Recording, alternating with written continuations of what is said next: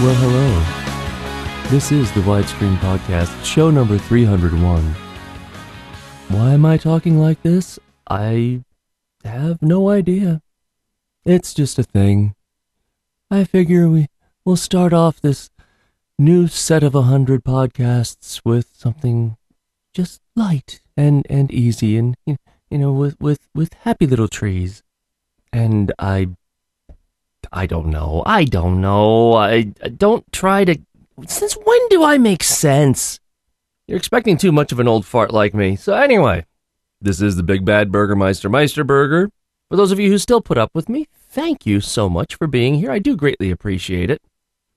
For the few of you who are regular listeners, thank you for coming back. For those of you who might be new, I doubt I have new listeners, but you never know. Honestly, I have not checked the statistics for this podcast in years. I haven't checked. I have no idea how many listeners I have. I have no idea how many downloads I have. I don't know, and I don't care. I'm not looking to monetize this podcast. I'm losing money with every episode. I just do it because I've been doing it, and I would like to be able to do it more often, but boy, do I have a heavy plate. I have a heavy plate, and it's full. This plate is always full. My wife is constantly yelling at me because I complain about having too much to do, and I keep adding more onto it. Is that an ADHD thing? I mean, maybe. Whatever.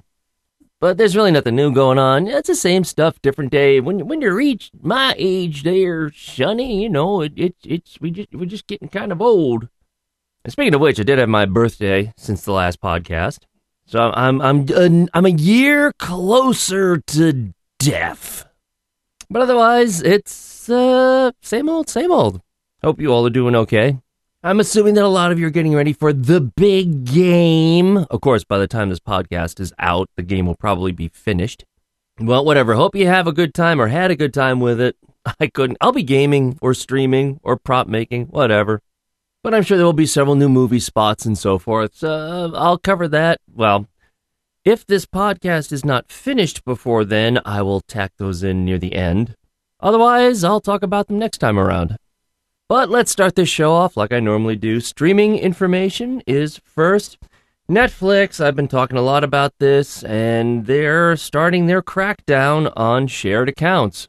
At this moment, they have started an account crackdown in 4 new markets: Canada, New Zealand, Portugal, and Spain. And as part of this rollout, primary account holders will be required to set the location of their household, which is defined as people who live in the same location as the primary subscriber. So each member of the household will still be able to use the Netflix accounts while traveling, and the company will not be requiring a verification code for members accessing their accounts from outside of their primary location. But they have said that they're going to determine if a user is not part of the household based on information like whether a device has used the Wi-Fi information from the primary location at least once a month, which I've already seen a couple of people on Twitter blowing back on that one, especially in some of the Nordic countries, because apparently it's quite common over there for people to have summer homes, and they'll be there for months at a time. That right there is going to cause problems for this new idiotic Netflix plan of, well, you have to check in at your home base once every month. So when this stupidity triggers in, those users will be prompted to create their own Netflix accounts or have the primary account holder add them to the subscription for an additional price. Users in the 4 regions impacted will be able to add up to 2 people outside of their households for an extra Canadian $8 per month per person, New Zealand $8, €4 in Portugal, and €6 in Spain. Again, that is per person. Netflix has not yet rolled out paid sharing in the U.S., but is expected to do so in the coming weeks or months.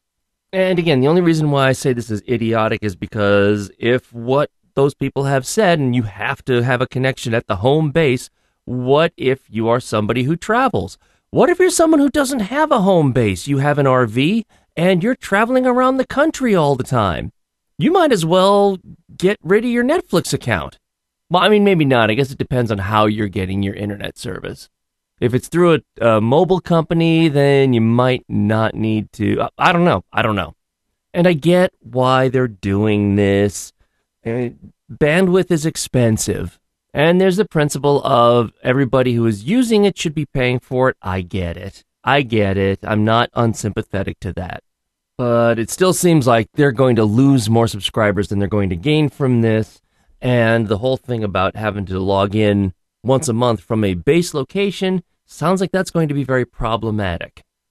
Now, that said, are they open to a free ad-supported tier? Apparently, they are open to the idea. Apparently, on their Q4 earnings call, new co-CEO Greg Peters said that, he passed it on to Ted Sarandos, who said, "We are open to all different kinds of models that are out there right now. We're keeping an eye on that segment for sure. But anything that might be a free ad-supported tier it's on their back burner." They said that we've got a lot on our plate this year, both with the paid sharing and with our launch of advertising. So, in other words, they plan on dealing with that before they ever plan on touching a free ad-supported tier. But, I don't know, depending on how aggressive they push this whole idea, people might be pulling their pirate hats out of their closets. But, in a related article, you know that anybody who's listened to this podcast for a while knows that I am a huge fan of Plex. I have a Plex server running here at home. Every single disc that I own I've ripped it and I've put it out to my Plex server, so I've still got the disc, but now I can also stream it from anywhere, whether on my phone or a tablet or here at home or away, whatever. Anything that's on my Plex server, I can now view anywhere, everywhere. But over the years, Plex has been pushing into the streaming service I don't want to say as opposed to the server side.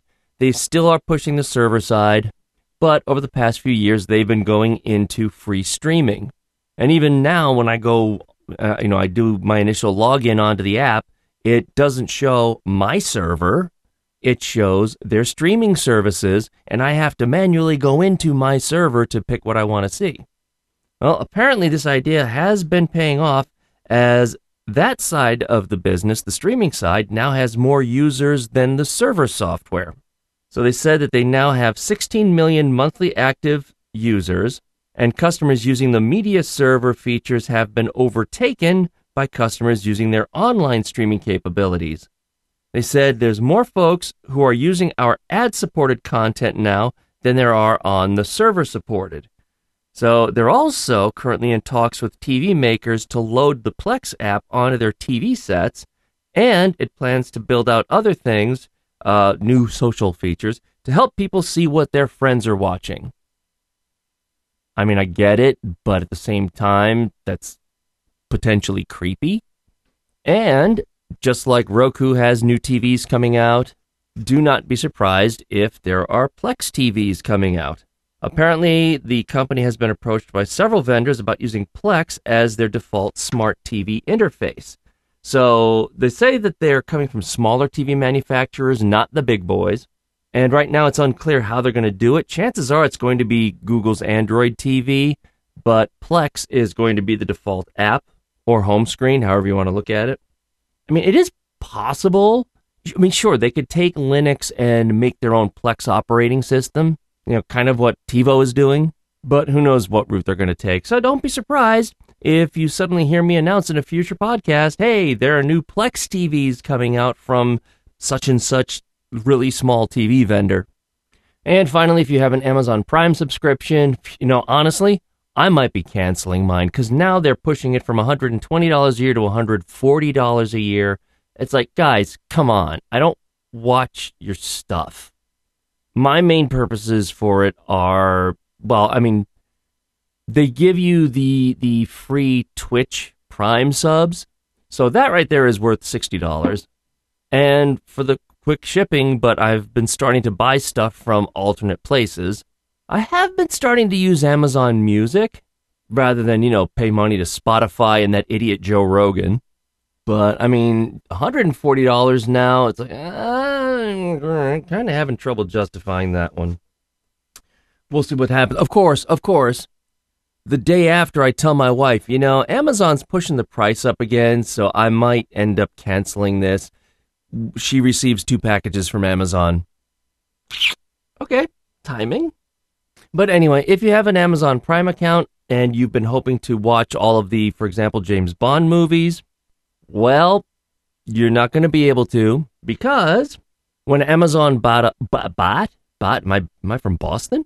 When Amazon bought out MGM, that included the Epic streaming platform. Well, Amazon now has renamed that to MGM Plus, and if you want to watch your James Bond movies, you're going to have to subscribe to MGM Plus, although apparently it's not even complete. Supposedly, the Sean Connery-era Bond epics do not appear to be available on MGM Plus, and Paramount Plus apparently appears to have a similar amount of Bond films available. Plus, on top of that, if you are more of a cinephile, Netflix and Apple TV Plus have things like 4K HDR, Dolby Atmos, and so forth, but you won't find any of those available for the Bond movies, even though there are other movies that have Ultra HD streaming in MGM Plus's library. So for whatever reason, not only are you going to have to now have an MGM Plus subscription if you're a Bond fan, you're not going to get basically the best kind of streaming of those movies that you would otherwise expect to get.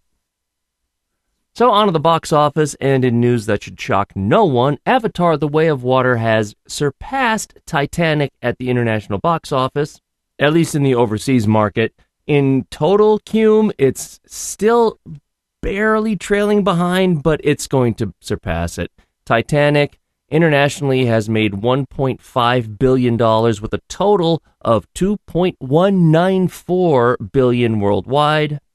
However, Avatar: The Way of Water has surpassed it a little bit at $1.539 billion internationally, but it's still trailing behind at a meager $2.177 billion. So now internationally, it's made $4 million more, but total, it's still trailing by $17 million. Oh, what is James Cameron to do? But here's something that I found very interesting. According to the statistics, Avatar: The Way of Water has made over $1 billion from 3D screenings alone. Now, granted, that's the way that James Cameron wanted it to be seen. That's the way it was filmed in native 3D. So according to this, 61% of all tickets sold worldwide so far have been 3D screenings. And overall box office has remained consistent in that from its opening weekend. In the US and Canada, 3D has 58% of the film's share, or should I say a 58% share of the film's gross, while internationally outside of China, 3D has a 54% share. Now here's the crazy part. Within China, so far, 99% of the film's revenue has come from 3D sales. So the question is, will this result in a resurgence of 3D at the box office? Who knows? The upcoming Super Mario Brothers movie, The Little Mermaid remake, and Guardians of the Galaxy Volume 3 are all going to be shown theatrically in 3D, as well as the upcoming Ant-Man and the Wasp: Quantumania. We'll just have to see. Regrettably, 3D in the home is not going to become a thing until, if it ever happens, we get glasses-free 3D TV, which Dolby is working on, supposedly. They're supposed to be working on that with James Cameron. So who knows? We'll see what happens. Longtime listeners know my analysis of why 3D failed. And it had nothing to do with consumer lack of interest. Or if it did, it's because the studios, the TV manufacturers, and the theaters screwed it up so badly that their stupidity resulted in consumer lack of interest. Oh well, we shall simply have to wait and see. In other news, Puss in Boots: The Last Wish is rapidly approaching $375 million globally, so that is a success, having been made with a $90 million budget. It might break $400 million globally. I mean, it's been out since December 7th, so it's been out for 2 months already. Oh, and as long as we're talking about theater going here, AMC has... This is not what I was referring to when I talked about tiered pricing for movies. AMC has decided that after 4 p.m., you're going to pay different prices for different seating areas. So all of this is going to be based on your seat's location in the auditorium. So basically, seats will be broken up into value, standard, and preferred sightline locations. Standard sightlines will be the most common and available at what they're calling the traditional cost. You will pay less for value sightlines, which means really crappy seating areas. And obviously, the premium ones, the preferred sightlines, you're going to pay more. So the way it says that patrons will pay less for front row seats. Okay, well, you know what? In fairness, if you're sitting in the front row, I've done that before. That is an awful, awful place to sit and watch a movie. But front row will be the value sightline tickets. I'm assuming front rows. Because even if you just sit in that front section really close to the screen, that's still not an optimal viewing experience. So I hope it's more than just the front row. Preferred sightline seats will typically be in the middle of the auditorium and cost slightly more than standard sightline seats. So apparently they've already been doing this in several markets, but now they're going to be rolling it out nationwide. But of course there are some exceptions. Those of you who are members of the AMC Stubs A-List program, which of course is a subscription, are not going to be subject to this. So this is probably a way to drive people to their subscription model. And theaters in mostly smaller markets where there is no reserved seating will also be exempt from this. And of course, if you go and watch a matinee, so you watch a movie before 4 o'clock, they're not going to apply it there either. One thing that came out very quickly after that is that actor Elijah Wood is not a fan of this, saying the movie theater is and always has been a sacred democratic space for all, and this new initiative by AMC Theaters would essentially penalize people for lower income and reward for higher income. And stuff like this is one of the main reasons why I usually stick with matinees. So anyway, do you think this is a good thing? This is a bad thing? Let me know. podcast@widescreen.org. So far, this one is strictly in the rumor category, but apparently there is going to be an I Know What You Did Last Summer sequel, and it seems to be almost ready to go. Supposedly, Jennifer Caton Robinson has been tapped to direct. Jennifer Love Hewitt and Freddie Prinze Jr. are in talks to reprise their roles. And producer Neil Moritz is on board to return as the producer. So the original movie was a huge hit back in, 1997, I believe. Had a $17 million budget and came back with $125 million worldwide. Did have a sequel, but the sequel was actually a box office flop because it had a budget of $65 million. How do you do that? You go from the original movie with the budget of 17, and then the sequel balloons to $65 million, but that was a flop because it only made $40 million at the global box office.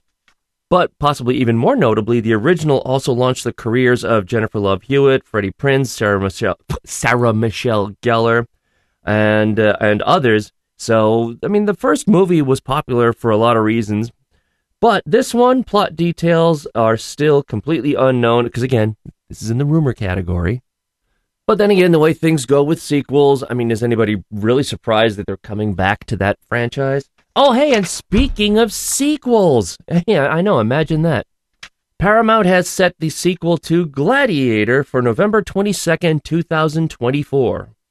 Oscar-nominated Paul Mescal is in talks to be in the film, but he will not be replacing Russell Crowe's Maximus from the first film, because if you've seen the movie, you know why. He's playing Lucius, the son of Lucilla, who is now a grown man, and the story takes place years after the first film ended. And also, more sequels. What would this show be without a list of sequels? Because that's all Hollywood seems to do anymore. Honestly, as long as there are no more Star Wars original trilogy sequels, I'll be happy. Anyway, there are absolutely no details given whatsoever, except that Disney CEO Bob Iger has said that there are sequels in the works for Frozen, Zootopia, which that one I can see, and yet another Toy Story movie. None of this really is surprising because each of those, Frozen, Frozen 2, Toy Story 4, and Zootopia, all made over $1 billion at the global box office. Meanwhile, some of their original properties, like Strange World, completely tanked. I mean, no one knows for sure what the production costs for Strange World were. They're estimated between $130 and $180 million, and it made $73 million at the box office. So that's Yeah, it makes sense why Disney's going back to the sequels. I mean, even Encanto now, I mean, people really know it because it was a big hit on Disney Plus. That did not break even at the box office either, even though it made $250 million. It's estimated that the production cost for that was $150 million, so that's considered to be a failure at the box office too. So I guess it's no surprise that Disney is sticking with what works for them, and that would be sequels. And as long as we're talking about sequels, I might as well get the rest of the lot out of the way here. Keanu Reeves has been working for many years to get another Constantine sequel out there. And yes, I'm pronouncing it Constantine because apparently that's the pronunciation that Alan Moore had in mind when he created the character, and it's for the exact same reasons why I say GIF instead of GIF. Now, as for when this is going to happen, no one knows yet. James Gunn and Peter Safran have not said anything specifically, but a spokesperson for Warner Brothers confirmed that Constantine 2 is not scrapped. So what's going to happen is that Shazam, The Flash, and Aquaman are still coming to theaters, and they're going to be followed by what Gunn and Safran call Chapter 1, Gods and Monsters, which is, that's the DC version of what Marvel calls Phase 1, Phase 2, Phase 3. But the new DC slate is going to start with Creature Commandos, the Batman-based The Brave and the Bold. Then there are going to be a couple of TV shows mixed in there. So yeah, you can start that whole MCU confusion of that movie's not going to make a lot of sense unless you watch that TV series, which, great. Yeah, thanks. But it is unclear where the new Constantine movie is going to fit in with all of that.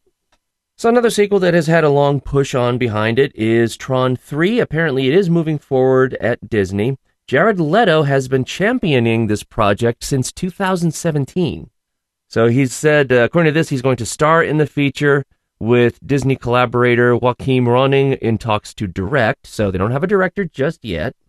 This film is going to be titled Tron Ares, and is obviously going to be a follow-up to 2010's Tron Legacy. So way back when, that movie only made about $400 million, which was not enough to get a direct sequel that they really wanted. And there were plans to have a third Tron movie, but those got scrapped back in 2015. And ever since then, multiple people have been trying to work on it and so forth. Well, Jared Leto has been pushing this and pushing this and pushing this for the past 5 years. And it looks like it's finally got enough push to it that it's going to be made. And of course, one sequel announcement that will surprise nobody is that Megan is getting a sequel for 2025. So Megan came out January 6th. It was a huge hit. It only cost $12 million to produce, but so far has made $161 million at the box office and has garnered a lot of positive reviews, even for the fact that it's PG-13. So it's going to be titled, typical, Megan 2.0. I mean, it's all about a robot. Or I guess Android might be a more appropriate statement there, but regardless. So Megan 2.0, it's being written by Alika Cooper, who wrote the original, and they've even given a release date of January 17th, 2025. So Gerard Johnstone, who directed the first movie, is not yet slated to return, but you know that the producers are going to be negotiating with him to bring him back. But according to this, actors Allison Williams and Violet McGraw are already on board to return. So this one hasn't gotten a lot of attention lately, and I mean, it's boring stuff. But I've talked before about how Cineworld, which is the owner of Regal, which is the number 2 chain in North America for theaters, they're still undergoing Chapter 11 bankruptcy. Chapter 11 simply means debt restructuring. Chapter 7 is the one that you want to have a red flag, because Chapter 7 means they're going away. But this is Chapter 11. They're renegotiating debt, coming up with new plans to restructure and so forth. It's still ongoing, but it is possible that they could be put up for sale. That is always going to be an option in things like this. I hope they don't go away, because that would suck to have AMC as the number 1 chain in North America by a wide margin. But I mean, in AMC's favor, I'll admit, they've done a lot of things during the whole pandemic that have allowed them to survive. They show, well, at least the one near me anyway, shows a lot of indie films. We have a relatively large size Indian population here, so they show a lot of Bollywood films. And man, I've been to the theater when those Bollywood films are in progress. They do really good business. I mean, if you want, you could even buy AMC's popcorn and have it picked up or delivered for you to eat at home. So anyway, competition is good. I really hope that Cineworld comes out of this and that Regal stays, maybe expands. Who knows?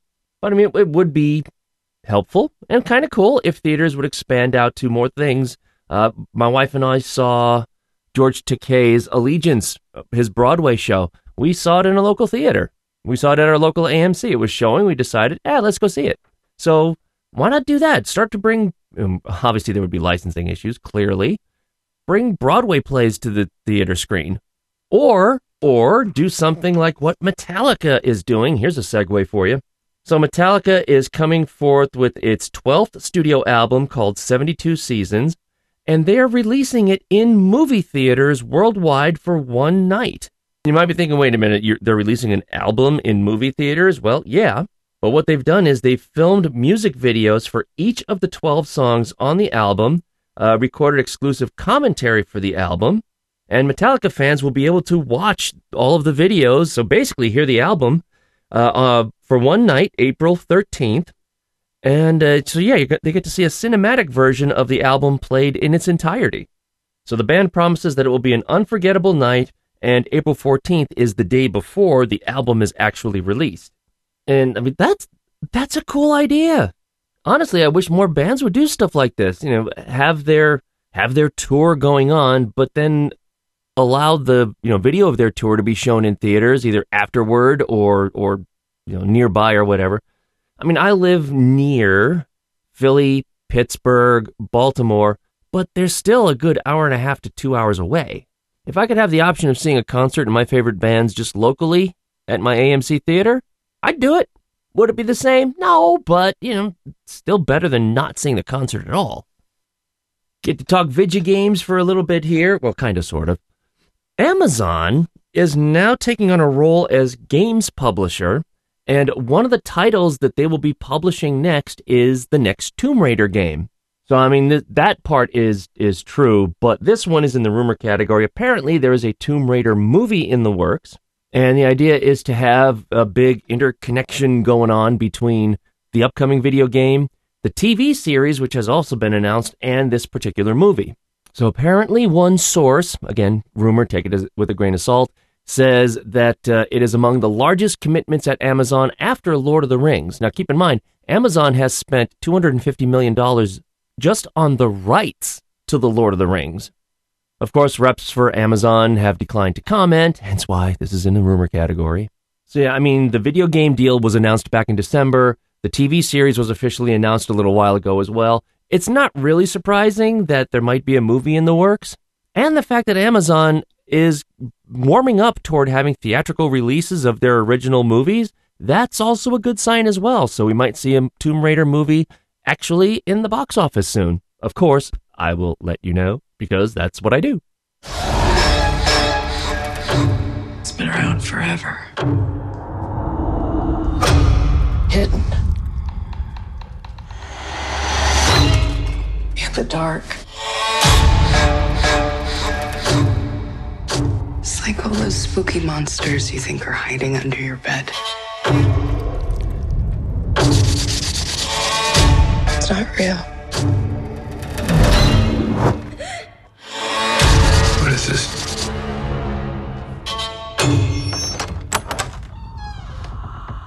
It's the thing that comes for your kids when you're not paying attention. That's a big nope from me, because I don't like horror if you've been listening to this stream for any length of time.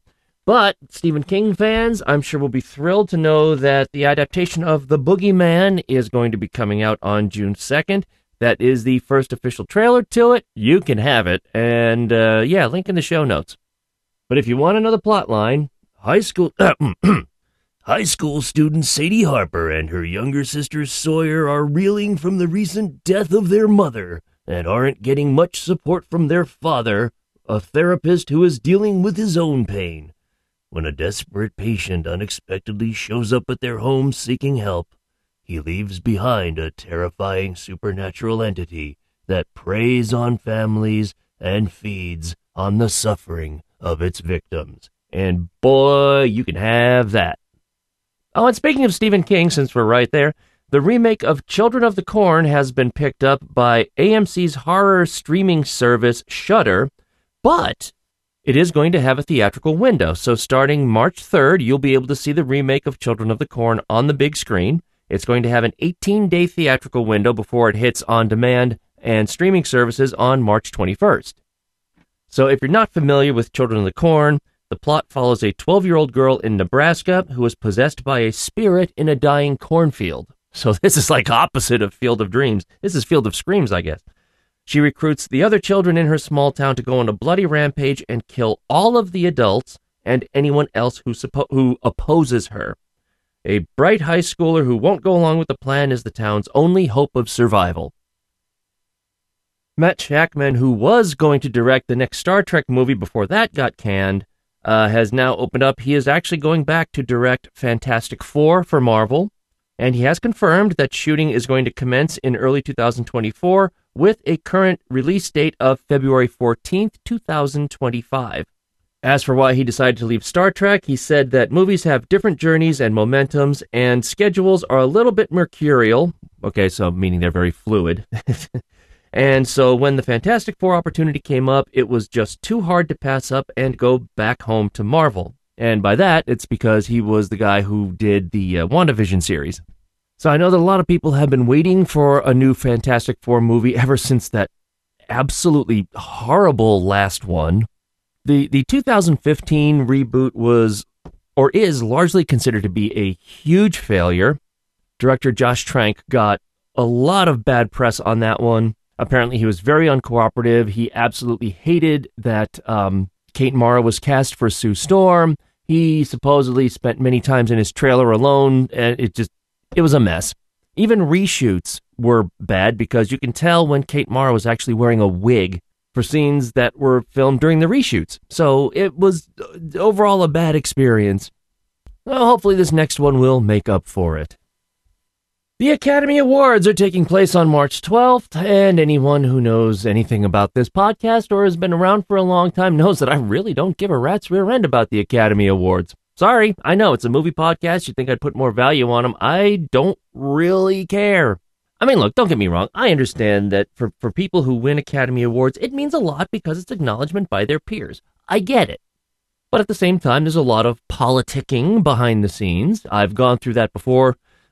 Previous years, I've shown, what do they call it? The brutally honest Oscar ballots, which is when the Hollywood Reporter will go and anonymously talk with people who cast their votes, why they cast their votes, and some of the reasons why people of the Academy cast their votes is absolute BS.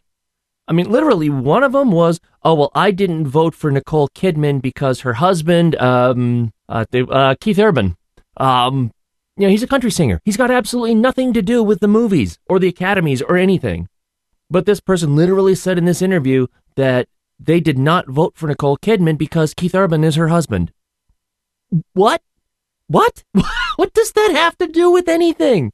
And of course, there have been times where just the winners themselves brought a lot of controversy, like Green Book winning Best Picture in 2019 had a lot of people raising their eyebrows. So yeah, I don't put much value in the Academy Awards whatsoever, but nonetheless, a lot of people do.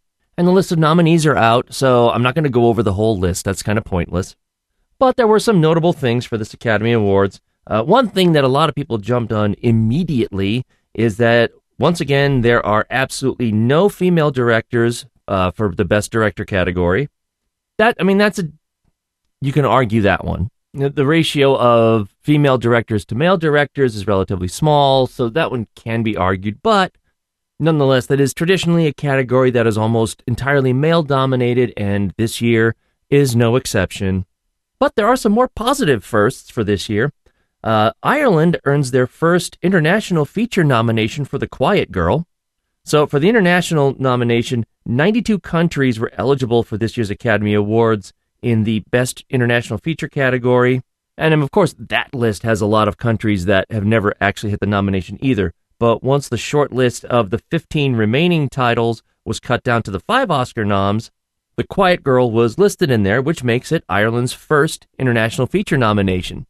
So The Quiet Girl focuses on a withdrawn child peeking out of her shell during a summer stay with relatives in rural Ireland. But it's going to have some competition with Germany's All Quiet on the Western Front, which I've heard a lot about, Poland's EO, Belgium's Close, and Argentina 1985. In another first, Angela Bassett has earned the first Oscar nom in acting for anyone in the Marvel Universe. So she has earned a Best Supporting Actress nomination for her role as Queen Ramonda, and whereas the various Marvel movies have had other nominations in more technical things like sound design, visuals, that sort of thing, this is the first time that any MCU movie has actually earned a nomination in acting.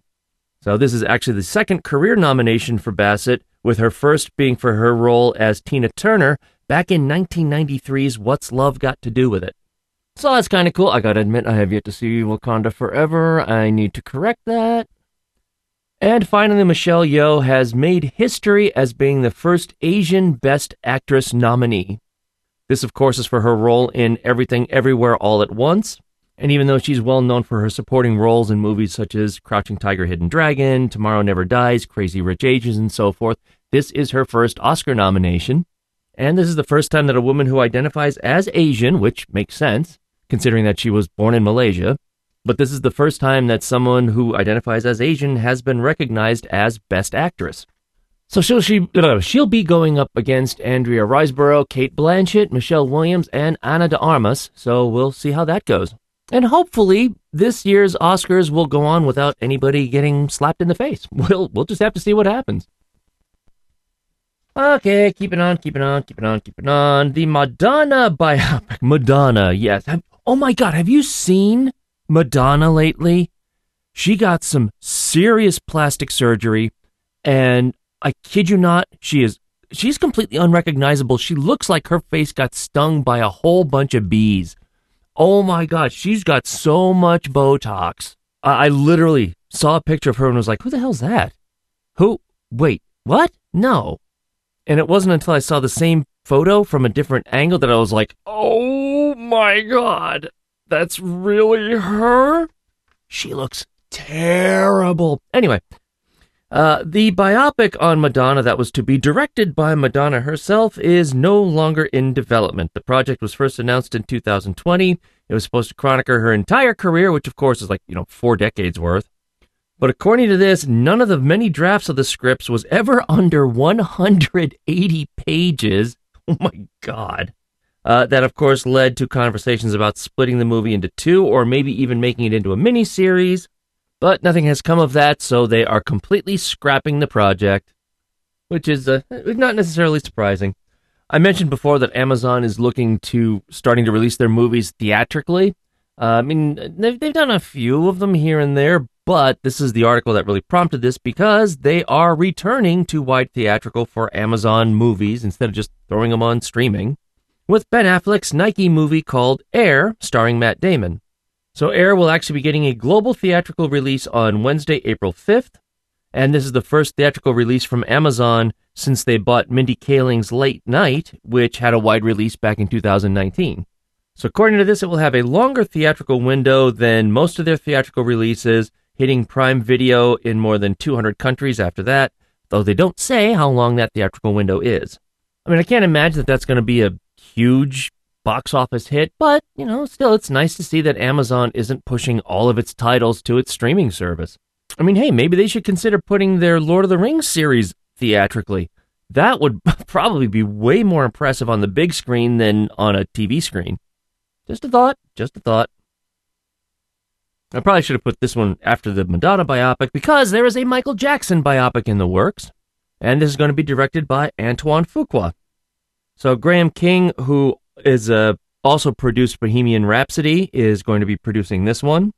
And John Branca and John McClane, who are the co-executors of the Michael Jackson estate, they are also producing. So according to Lionsgate, the film will address all aspects of Jackson's life, although it is unclear how the film will address the many controversies. Nice frog. Will address the many controversies involving Michael Jackson, given that the film is being made in conjunction with his estate.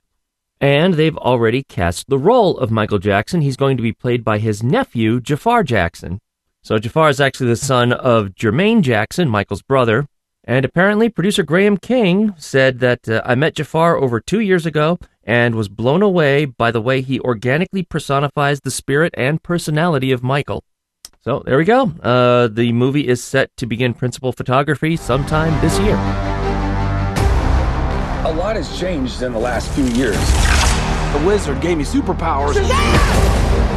And then everybody got superpowers. Started from the bottom, now we're here. All right, here's the situation. Started from the bottom, now the whole team here. The daughters of Atlas are coming to hunt us. Children stole the power of the gods. You ripped it from our father's core. Okay, I feel like maybe I should be writing all this down. Give us the powers, child. Your world will not survive this. You want these powers? Come get them! Hey, Khaleesi! Started from the bottom, now we're here. All right. Started from the bottom, now the whole team here. We have one job to do. Save the world. And that is a portion of the latest, probably last, Shazam! Fury of the Gods trailer. That's coming out March 17th. I mean, I guess they could put one in with the Super Bowl. I can't imagine that they're going to do that, though. But anyway, if you want to see the whole trailer for yourself, show notes. But you knew that. Will Smith and Martin Lawrence are coming back for a fourth Bad Boys movie. Sony has confirmed that the untitled Bad Boys sequel is in early production, and that Adil El Arbi and Bilal Fallah are returning to direct.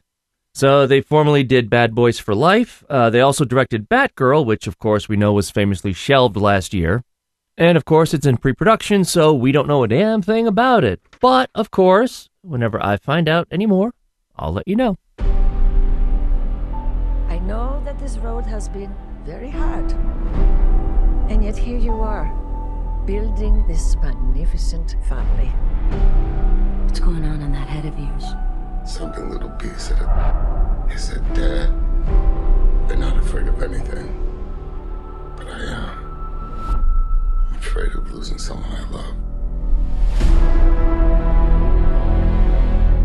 Dominic Toretto, you're about to learn all about fear. Boom! You built such a beautiful life, filled with love and family. I never got that chance. You stole that from me. My future. My family. And now, I'm gonna break yours. Piece by piece.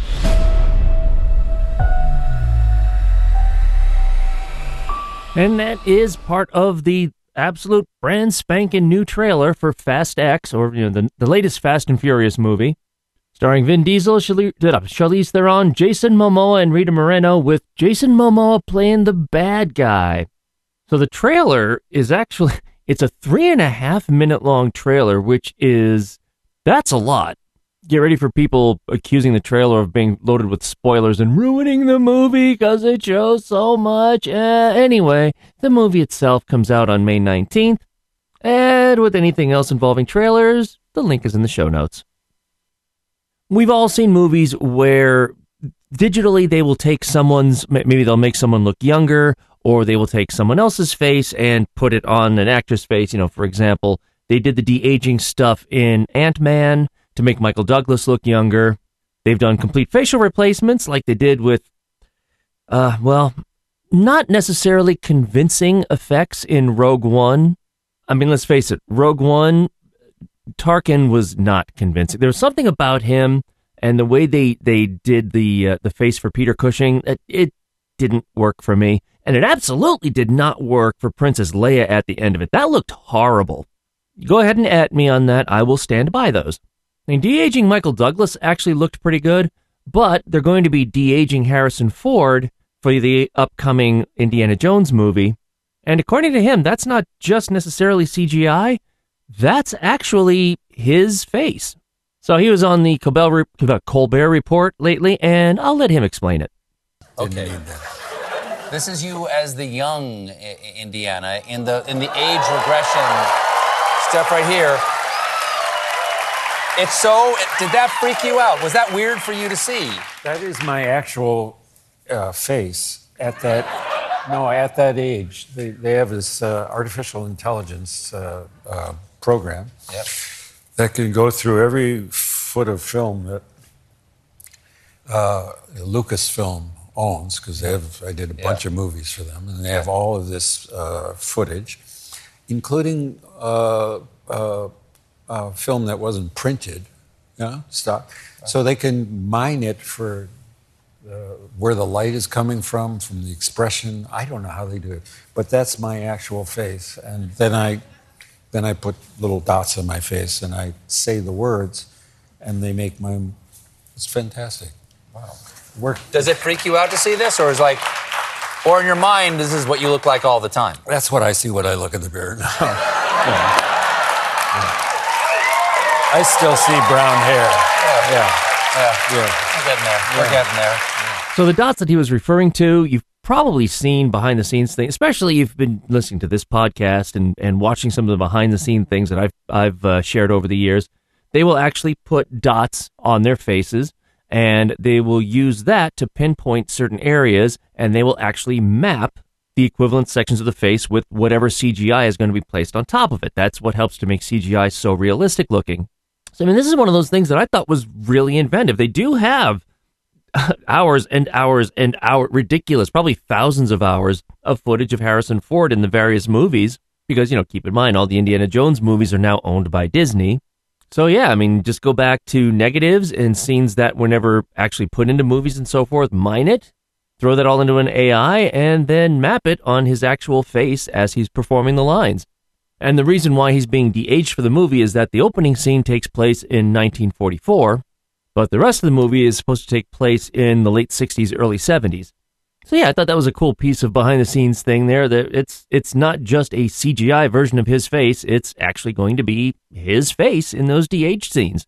So we get to see it, and God, I hope it's better than Crystal. Well, George Lucas isn't involved in this one, from what I understand, so it should be good. And The Dial of Destiny comes out on June 30th of this year. I mentioned earlier about James Gunn and Peter Safran's plans for the new Gods and Monsters, Chapter 1 of the DC Universe. I didn't go into many details of it, but I've got it here. So some of the big movies that they have planned for it are Superman Legacy, which is, according to this, is going to be July 11th, 2025.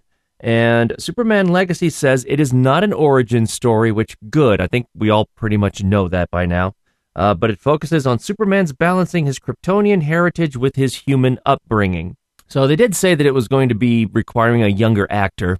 And they don't really go anywhere on plot, but they do say that he is kindness in a world that thinks of kindness as old-fashioned. So it's going to be modern day, huh? No, I'm sorry. Modern day kindness is a weakness. You're not supposed to show kindness. That's right. So they've previously announced that a new actor will be cast for the role of Superman, but that role has not yet been cast.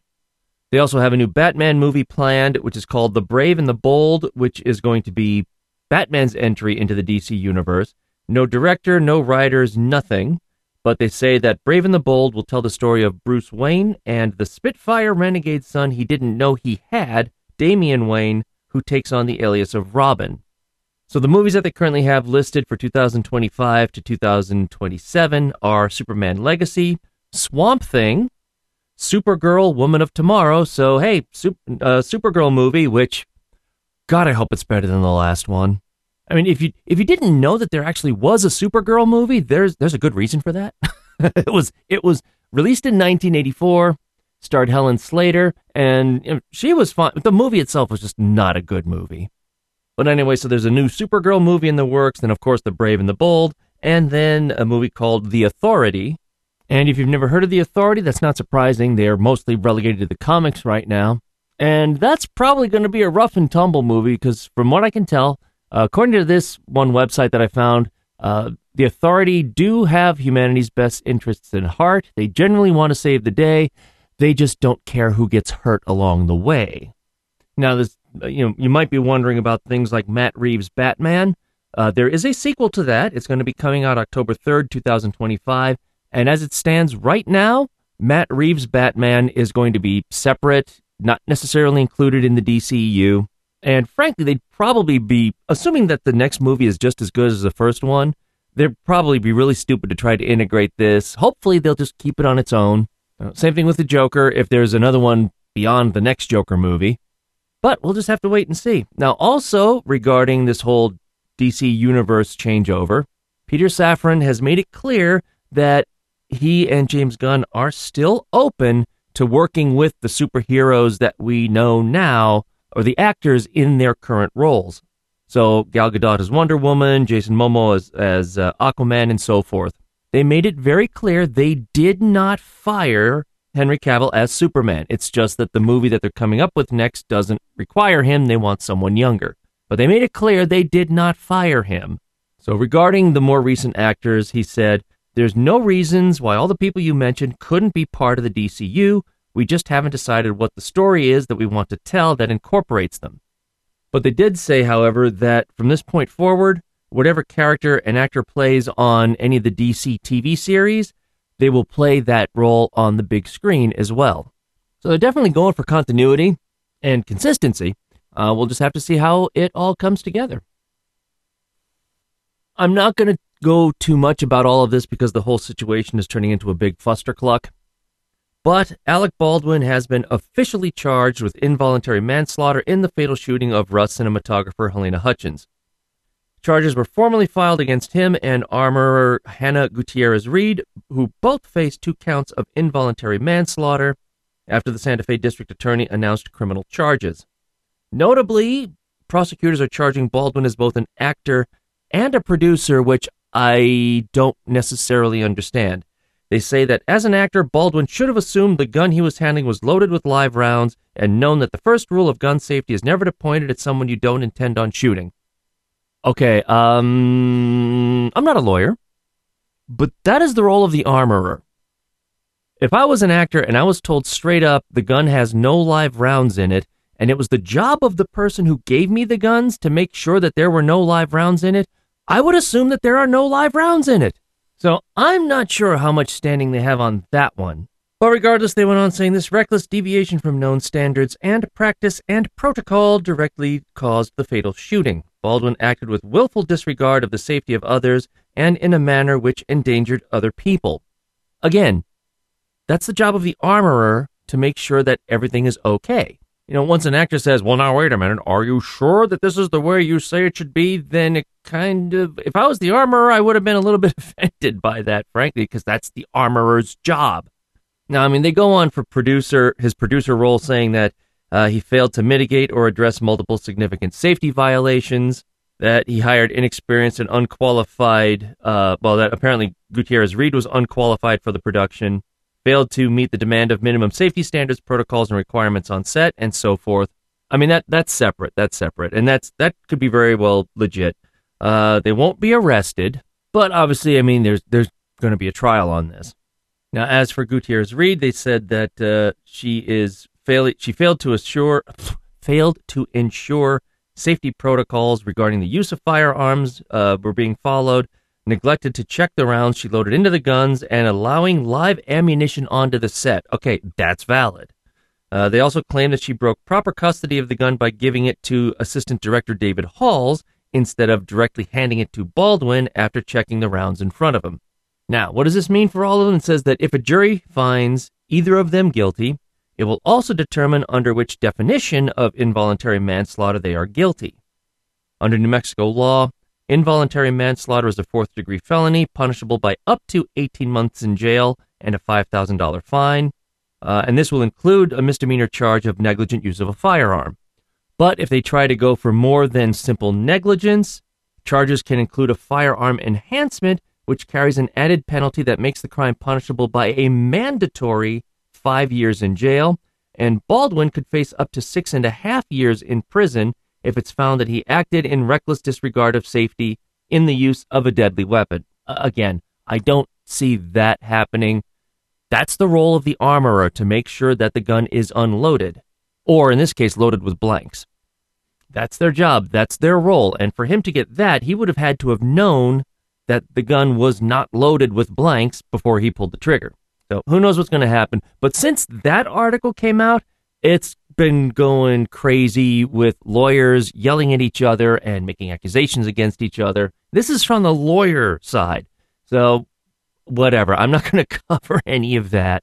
You probably won't hear any more from me until it actually goes to trial. And even then, I'm probably not going to cover it too much. So anyway, there's the update on that one.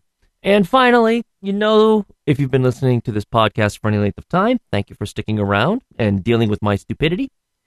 But I like to save some of the goofier stuff until the end, and this one should not be a surprise to anyone.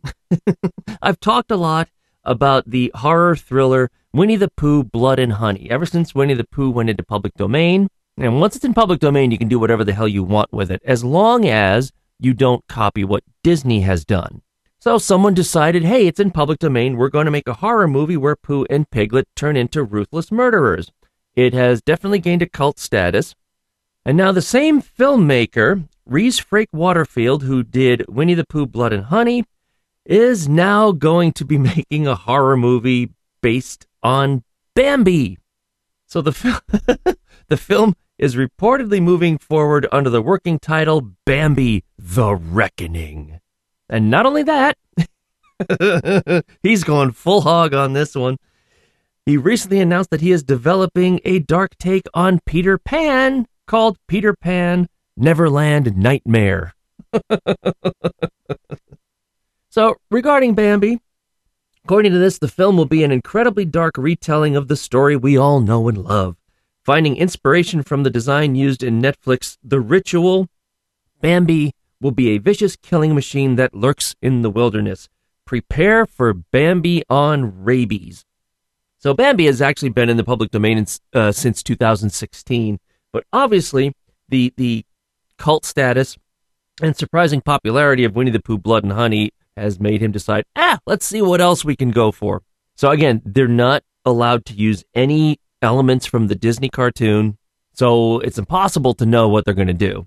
But yeah, so get ready for these guys to be doing a lot of blood-filled movies and childhood-ruining movies on a lot of what people consider to be Disney classics. And wow, that seems to be it. Less than an hour for this podcast, which is unusual. Maybe I don't know, stack of stuff isn't that bad? Maybe that's it. I don't know. Not a lot going on since the last podcast. Anyway, that's it. I'm done.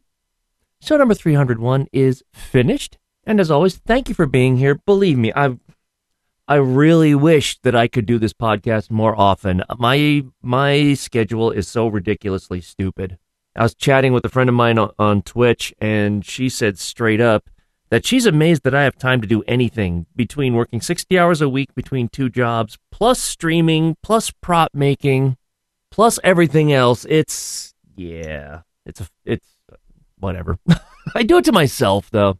Oh, well, I've said many times before, and I mean it, I don't do this podcast for money. I make nothing. I pay money to do this podcast when it comes to web hosting and all that stuff. I do it because I enjoy it. Same thing with streaming on Twitch. I do it because I enjoy it, not to try to make money from it. And movie podcasts, oh my God, is that a crowded space.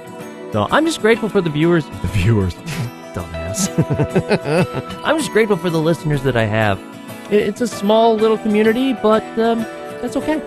So anyway, I'm out of here until next time. If you're going to watch the bowl game, then have a good time. Or in this case, if you've already watched the bowl game, I hope you had a good time. And otherwise, take care of yourself, take care of each other, and toodles! I can pray and trick with a double tongue, but the only fool here is me. I choose the way to go, but the road won't set me free. Cause I wish you'd see me, baby.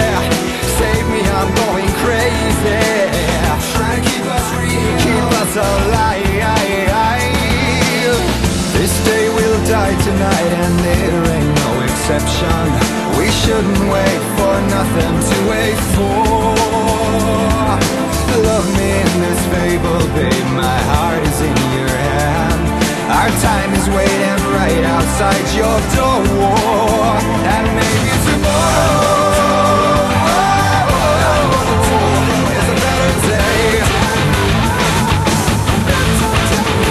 Yeah, maybe tomorrow is a better day. This podcast is copyright 2023 and is released under the Creative Commons license. Some rights are reserved. The Widescreen Podcast is a proud member of the Blueberry Network, even though I haven't checked my stats in years. That's blueberrynoease.com. Theme music is by Poets of the Fall and is used with permission. Please visit their website at poetsofthefall.com. This has been a widescreen.org production.